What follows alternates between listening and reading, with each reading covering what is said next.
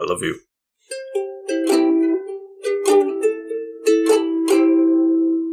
Welcome back to the Couch Potatoes. I am the Green Craveler. I'm the Green Craveler. I'm the Green Traveler from Gorsh.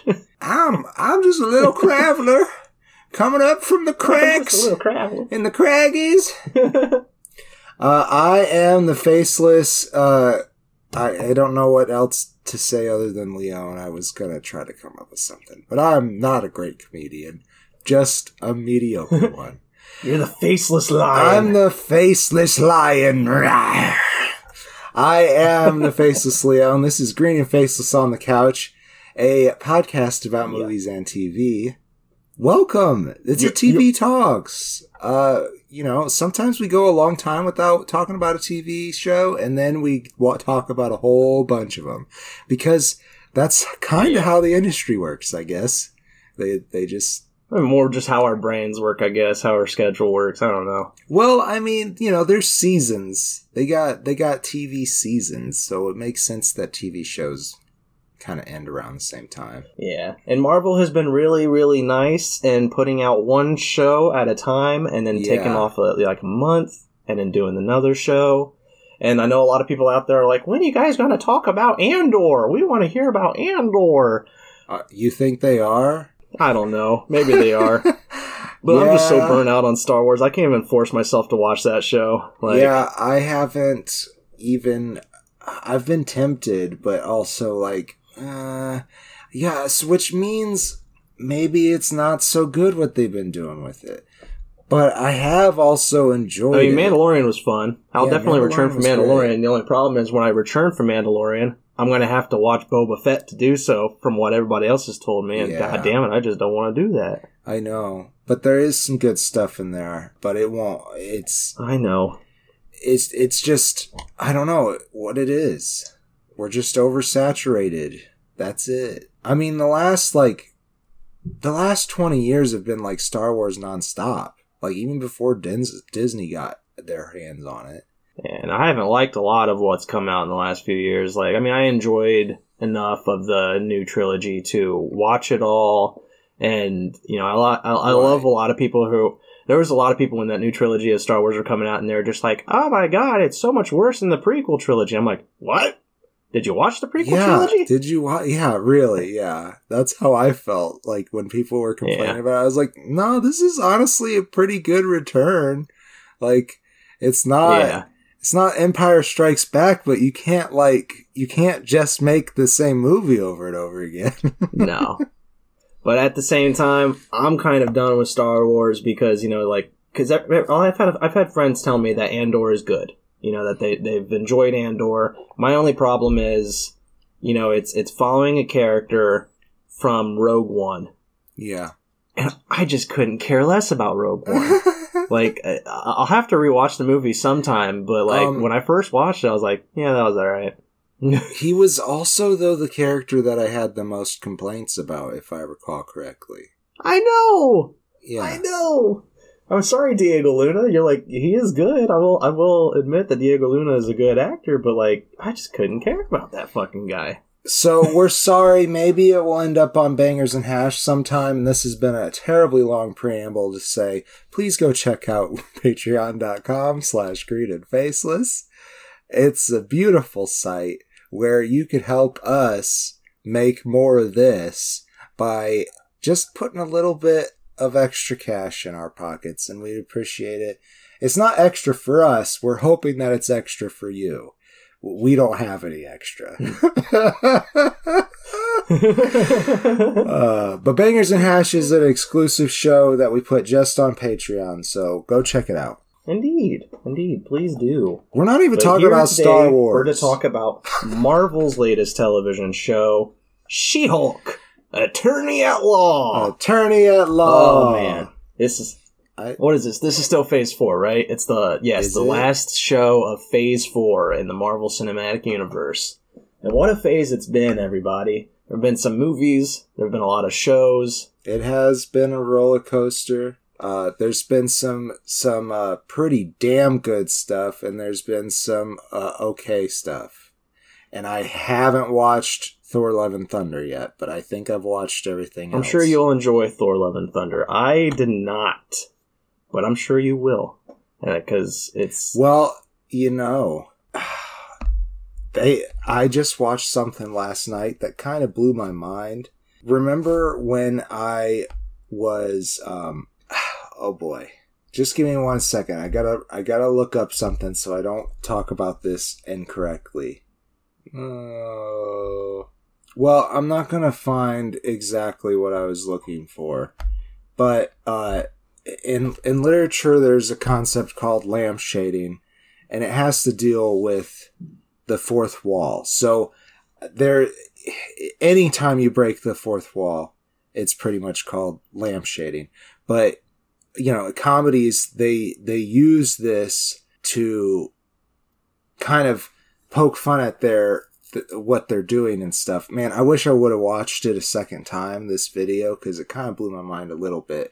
This show is intentionally breaking the fourth wall all the time.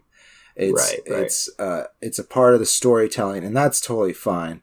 That's cool. But do you recall, it might have been about a month ago now on the show, where I mentioned that my nephew had a complaint about Marvel media, and that whenever it's supposed to be serious, they make a funny. Well, there's a term for that. I believe it's called benthos, and it's under this umbrella concept of lampshading, where you do something that makes the audience think that something's funny, so that the serious bit that just happened is a softened blow. And so my mind was just blown that I accidentally came across the concept that my nephew was complaining about in these movies and TV shows. I don't think that it is so much of a problem, because it's funny. You know, people like levity. A lot of people like the movies because of that reason. Right. But I do think that Marvel might be a little bit afraid to take their shows seriously. Yeah, I feel like Marvel is definitely afraid to take their shows a little seriously, and I feel like with this one, because it breaks the fourth wall and it's more of a comedy, it feels like they were more hands off on it.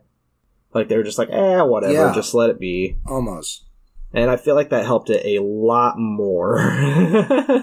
Yeah. I mean, they use the fourth wall as a plot device, which honestly, when it tips the scales over to make it obvious that, hey, that we're not just breaking the fourth wall to make sure that you're in on the joke or anything. We're doing it because we're trying to say something. And I do think that they are trying to say something a little bit at the end of this series. Yeah. Mostly about women being present, the presentation of women in media, and the perception of them in our world.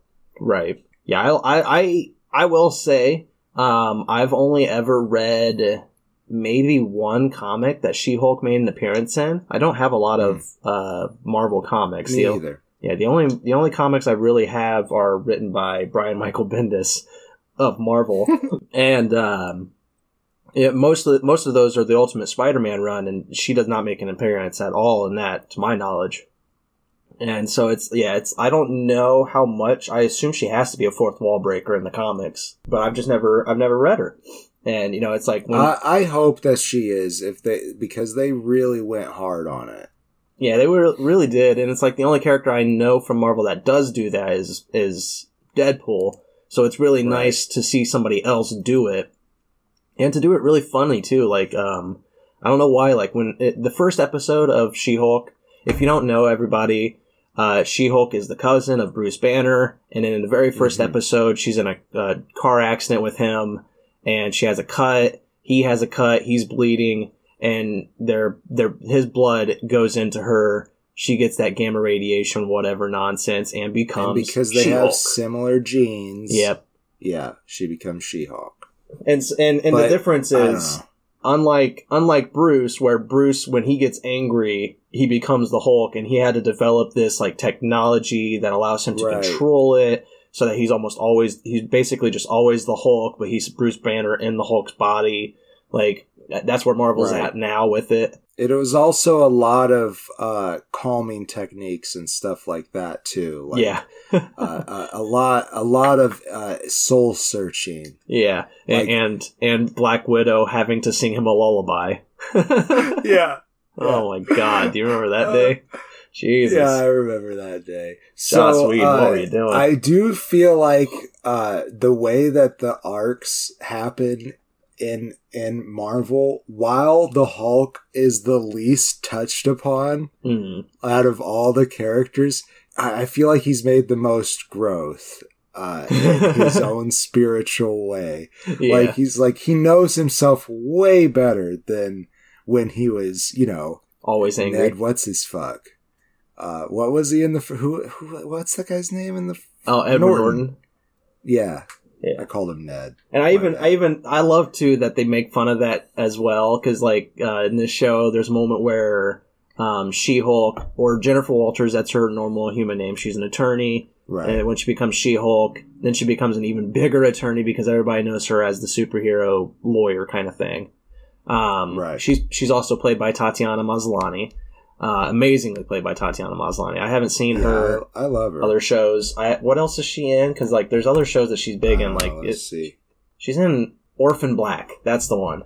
She's in Orphan Black. I watched like the first season of that and just could not get beyond it. I did not watch it at all, so couldn't say. And that was more of my fault than anything, just because it just wasn't my style of show, and I was already falling out with television at that time, so that's why I didn't travel on beyond it. Nothing to do with her acting, because here she's freaking brilliant. But I guess she was in she was in Perry Mason, which I guess they redid Perry Mason. Oh, Jesus. They're redoing everything, man. Yeah, but she was a main character in that, apparently. At least she was in 8 episodes. But what happens is, like, she, unlike the Hulk, where the Hulk, as we said, needs that technology to keep him sane, to keep Bruce Banner in the body of the Hulk. She doesn't need that. Jennifer Walters doesn't. She can just transform willy-nilly whenever she wants to between Jennifer Walters and She-Hulk. And what I liked about this show is, normally I don't like episodic shows. I can't stand too much episodic nature, like sitcoms and all that kind of stuff. There's got to be a through line. And there was a through line with this, and I enjoyed that. And that through line is, Jennifer Walters coming to terms with being She-Hulk, because everybody likes She-Hulk. She, nobody likes Jennifer Walters. They like She-Hulk. She goes on dating apps as Jennifer Walters. I love Jen. I know. Jen is great. She is great. But people don't see her that way in the show. She'll be on a dating app and get absolutely no hits as Jennifer Walters. But the moment she puts up She-Hulk's profile, hundreds of hits. Everybody wants to swipe right on She-Hulk. And, she starts to kind of like struggle with that personality bit. And I really just kind of enjoyed that. Like, that was a really nice through line. It was. And it really culminates. It's one of the earlier episodes, but it's after a lot of big things happen. But when she goes to court with Titania. Oh, God, Titania is played by Jamila Jamil from The Good Place. A Good Place? I don't remember. It's one of my favorite shows, and I don't remember the other. I think it's The Good Place. She's amazing in that as Tahani, and I really I liked what she did with Titania as well. She does have super strength. It's not really clear if it rivals She-Hulk's or not. No, yeah. But She-Hulk does, I guess, win basically every encounter with her, every physical fight that they have. But she's also just this like Instagram influencer. That's her thing. Mm-hmm. She's a superhero that's an Instagrammer. That's it. Yeah. And she has the basic Cali accent going on and everything. And she decides after being defeated. Why did she break into the courtroom in the first episode? So that's the thing I was about to bring up is the biggest problem with this show, in my opinion, is things happen way too fast for no reason, quite a lot, including the finale. I understand the love for the finale and how they use the fourth wall to break everything, but at the same time, that is the laziest writing I've ever seen in the show. Yes, definitely. I did feel like it came off as a little lazy. Yeah. But I will say that maybe it was better than having all these fourth wall things and no big fourth wall ending. Exactly. And I enjoyed the fourth wall ending. My problem is not to spoil the ending of the show too much in case you haven't watched it, but like, as we mentioned, she goes through the fourth wall. She literally goes to the fourth wall. She goes to Marvel Studios and she goes into the writer's room of She-Hulk and she's like, hey, what the fuck is going on? You guys got to fix all this shit. Crazy. Yeah. What's going on? And I loved that. I thought that was hilarious. What I didn't love was after she tells them all that, she goes back to the very ending of her show. We don't see all the stuff that she just changed. Show us the stuff that she just changed. Have her go back and then finish the story. Instead, she just tells you how everything's going to change, and they're like, we don't have the budget to do this. And, like, I don't know if it was just a shot at Marvel from the writers being like, why aren't you budgeting this as much as you've budgeted other stuff? Maybe it was. But I could not stand that. I thought the fourth wall breaking ending was fucking hilarious and perfect until they did nothing with it and just kind of cut out everything important that she just did. And I was like, oh. I can all right. totally agree. I feel like I was trying to get somewhere. You were talking about Titania breaking through the wall of the courtroom after she gets beaten by She-Hulk in that first episode. She's just dead set on ruining She-Hulk. Yeah, that's right. Exactly. So she trademarks She-Hulk as a beauty line. Yeah. And Jennifer's like, what the fuck? I am She-Hulk. And whether I want to be that name or not. yeah, exactly. Like she thinks that the name is awful at first, and it is. You know, it's derivative. It's also demeaning. Yeah, to the character, but it is the classical name of the character. So and they're trying to make it work into the show in a modern lens. Yeah, and I like how they did make it work because she really does. I mean, specifically through the fight with Titania, she empowers it. She takes the name, and she's like, you know, you guys might have called me this because I am Hulk, but female Hulk, and it is derivative to meaning. But she ends up taking it and making it her own thing. You know, her own moniker, her own. She empowers it, and I really did like how they. You know, how they try to work it to make it work. But I mean, yeah, it is still demeaning, but she gives it its own meaning. And I really did enjoy them doing that. I did too. Yeah. Because otherwise, and you know, they tried to do the same thing in the Supergirl show. Right. But they did it much better here, I think. Because like, she literally goes and fights for her name after it becomes part of her identity. Right. Like, she didn't come up with it. Some media guy did. Yeah. And yeah, it just became her persona, whether she wanted it or not. Right. And then Titania comes in on this. And like I was saying, it just really framed the whole identity crisis that is the show in that one episode. I thought it was fun. And that's the nice thing about this show is, it's episodic. There is, of course, through lines. There's a lot of plot through lines and everything. But, yeah, they do take every episode to, like, be its own thing. And, you know, coming back every single week, I don't know why. That kind of made it easier to do. Maybe that's why I don't like sitcoms, is because I binge-watched sitcoms for so long. I was like, I'm fucking done with this. You know, like, too many reruns on television, and then streaming services happened. And it's just like, I can't do that kind of story over and over again. I need something to bring me back. Yeah. But this being a weekly thing, that brought me back. It, like, not having to remember precisely everything that's going on in the story week by week, you know, I was able to come back and just be like, all right, what are we doing today? You know, we're bringing in the Abomination. We're talking Emil Blonsky. This is kind of fun, you know? Yeah, and you know, I gotta say, I was excited when Thursday came around. The first episode, I will say, is it's not a good first impression. No, I hated the first episode. It just wanted to get the origin out of the way, Mm-hmm. and knowing that, I think it's okay, but they also could have done better. Yeah. That first episode, I remember people at work watching it and being like, oh my god, it was so funny, we really liked it. And I was like, oh, okay, I'll watch it. And, I was already planning on it, but I was like, I'll watch it and see what I think. And then I watched it, and I was just like, what the hell is this? Like, it's all exposition.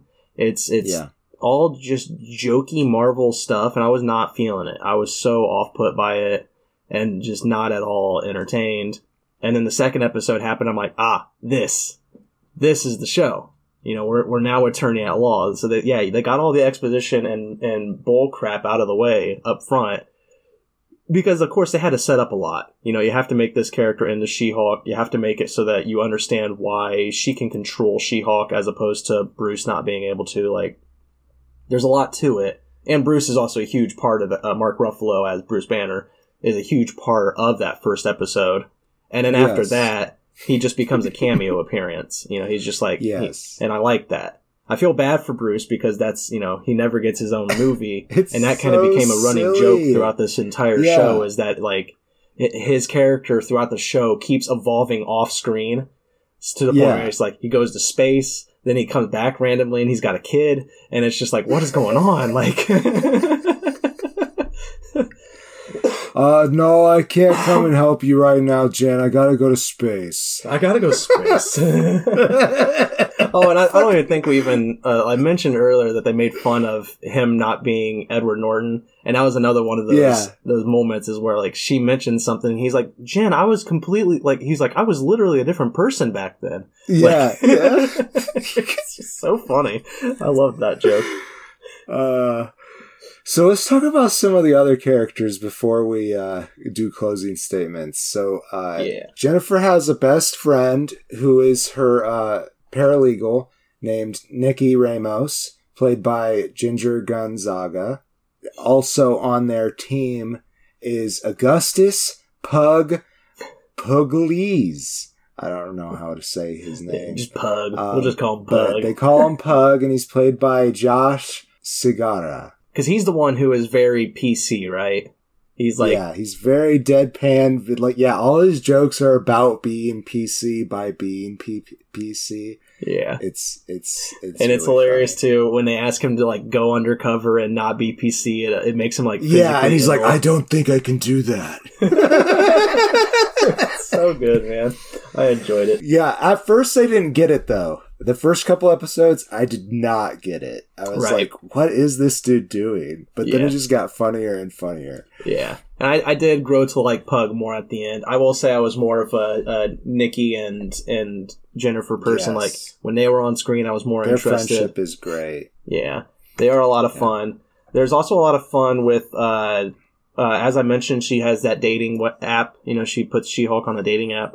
And there's a bunch of important dates that she goes on. Dates that don't feel important, but they do all come back as the show goes on to be more and more important.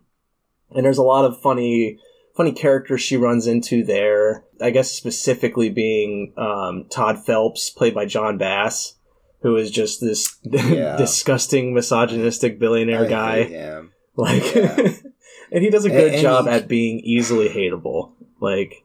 Yeah, but I still don't understand his motivation at the end. No. Because I also just don't want to give it away. But he definitely has this huge crush on She-Hulk. Yeah, he's a creep. He's really creepy about it.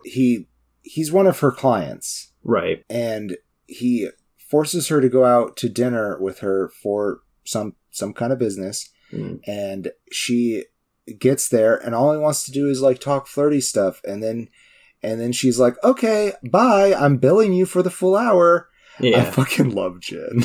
Right. I mean, his only motivation really is that he felt it, as a misogynistic male, he felt it unfair that she got these powers. Yeah. And so he just kind of wants to destroy her just because she's a strong female. And that's really all it is. And as a statement, I really enjoy that, because as a statement for this movie, I enjoy it, how she handles that, and what it's trying to say about, empowering women. But yeah, as a character, I'm just like, man, you were just the fucking worst. Yeah, like, what are you doing? I think John Bass is good at doing that too. Right. And he really did a good job at being easily hateable. But there's also a lot of other cameo appearances. Megan Thee Stallion is in it. She plays a client that Jennifer is in. Yeah, I thought that was hilarious. I already mentioned Tim Roth comes back as Emil Blonsky. Yes. Which is hilarious because they're trying to make the Incredible Hulk movie even more canon. Even though Edward Norton is no longer in the MCU and it's now Mark Ruffalo. I thought that was funny. And that was the other thing we talked about before we recorded. I really enjoyed what they were doing with Emil Blonsky's character. They were really developing him, making him a good character. And then at the end of the show, they just kind of shit all over that development. And I was just a little bit. Yeah. And I was upset about it. And, they had the moment to make it better. And like you said before we recorded, without spoiling anything, they had the chance to make it better, and they didn't, folks. No. It was just, that was part of the laziness of the writing. Mm-hmm. Was like, they had a chance to, just one conversation is all they needed between Jennifer and Emil, and they just didn't want to do that. They were wrapping it up. They didn't have the time. So they're just like, no, we're just going to slap handcuffs on you and send you away and make you out to be a bad guy. There is a funny post-credit scene at the end of the last episode involving Emil, so I will, stick around for that. It also involves another cameo appearance that appears quite a lot, and that's Benedict Wong. He's back. Yes. He is back. The Sorcerer Supreme. And I do love that. I mean, I enjoy some of the humor that's come along as these shows have developed. And you know what? If they didn't do that, I feel like it would have just become so dull, so repetitive. Mm-hmm. Because, I mean, they are repetitive. I mean, like it or not. Right. They are finding new and better ways to do it, but it's still the same story. Right. And I feel like a lot of that might be the actors themselves, because they've played these roles for so long that they know these characters more and can invest a little bit more humor into them. Because Wongers, fucking beautiful. Wongers. I love Benedict Wong in this. I know. Benedict Wong is he is fun in general, and I'm glad that he is in this universe because he does bring a lot of levity to it. Even though Wong started out as such a serious character. Yeah. Even the comedy around that was great. I feel like he's honestly gotten to the point where he might have been in more projects in the Marvel Cinematic Universe than anyone else. They like to pay him. I really like him.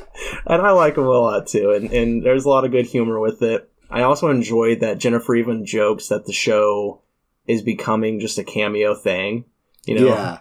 I will spoil if you haven't seen the show and you don't want spoils, we will talk about one more cameo before we. They gotta know. They gotta know. You gotta know. Everywhere, man. Yeah. It was Charlie everywhere. Cox. He comes back as Matt Murdock, Daredevil. It's not his first return to the universe, but it's the first Daredevil return. That is a spoiler, I guess. But the pictures of the suit are everywhere, guys. Right. Go check it out. It is a fun scene. I still felt it was a little bit of shoehorned. It's a gross suit. You don't like the suit. Ketchup. As soon as she said ketchup and mustard, I hated it. Yeah. In regards to him being shoehorned, I think they did a good job at making it make sense why he was there. But it does. It definitely did feel more like we need a cameo for this episode. Let's bring in Matt Murdock. In regards to the suit, I think the suit would work well if the colors weren't so muted. Because it's like, it's a darker muted red and a darker muted yellow. Just make them bright red and bright yellow and I think it would work fine. I really do. Yeah. Well, I think it might also just be like this show. Mm-hmm. Because in Hell's Kitchen, where everything is filmed in grayscale, I think it would work really well. I don't know, man. I feel like the mutedness of it is what really makes me hate the suit so much, because it's just like it's based off of a comic book look. You know, that is one of his more iconic looks. I think it's one of the original looks. Yeah, and in that look, it's brighter, and that's why it works. Is because it's bright colors. And now, honestly, I think I think it should just all be red. I don't think they should have fucked with the suit at all. I agree.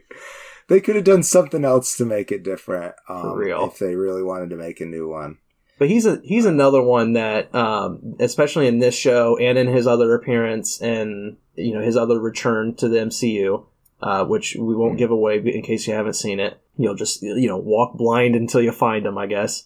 But I enjoy there's a lot more humor in his character in this show. They really gave him a lot more levity. He's not because that Netflix show was dark. You know, it was heavy. Yeah, I love it a lot. But it was dark and heavy, and there was a lot of grittiness to it. And in his 2 appearances so far in the MCU, he has smiled a lot. He's cracked a lot more jokes. He's got to be more of a comedic-ish character. And I like that. I like seeing Daredevil actually have a bit of happiness in his life. Yeah, definitely. And I also, spoilers, him and She-Hulk do get together romantically, and hell yeah. Bang, bang. I'm all for that, and all the memes that have come out of that. Hell yeah. Yeah. There is like a high five moment that she has with Nikki over it, and it was pretty fun. So, I do want to mention one more person before we do closing statements. And that is the on-set She-Hulk reference. Is the woman who stood on the set for the film crew for the editors to later make it into Jennifer Walters as She-Hulk. And that is Malia Araya. And I tried to look up how to pronounce your name, but I wanted to give you credit as well. Good work. I feel like the transition between you and Jennifer was pretty fucking good from a gesture standpoint. I do have some problems with the CGI. Yeah, everybody's got problems with the CGI. Yeah, but I think that body-wise, you did a great job acting to make the characters feel like the same person. Right. So, thank you. Yeah, and I guess I'll talk about the CGI to lead into my closing statement, because that's the biggest issue with the entire show. Is as the writers mentioned throughout the scripts, they didn't have the same budget as other shows and movies of Marvel Cinematic Universe did, and so the CGI of She-Hulk looks pretty awful at times. Sometimes, yeah. And we knew this. We knew this would happen before it came out because they showed us the trailers. Right. And they did make it a little bit better, but they could not have spent that much more money on it. No. And they even make the joke, too, because in the finale, She-Hulk, of course, as we mentioned, goes to the Marvel Cinematic Universe, and there's a character there. His name is Kevin. We won't go into what Kevin is. But Kevin's just like, can you transition back to Jennifer Walters? We don't have the budget for She-Hulk anymore.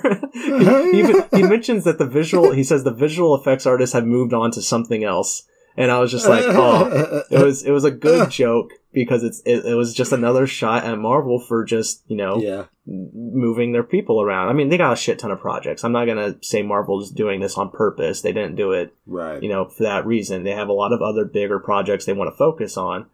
But yeah, it's like the effects in this are just not that good compared to what else Marvel has delivered. And if that is the biggest problem with the show, then that's great, because I think the show as a whole is really fucking solid.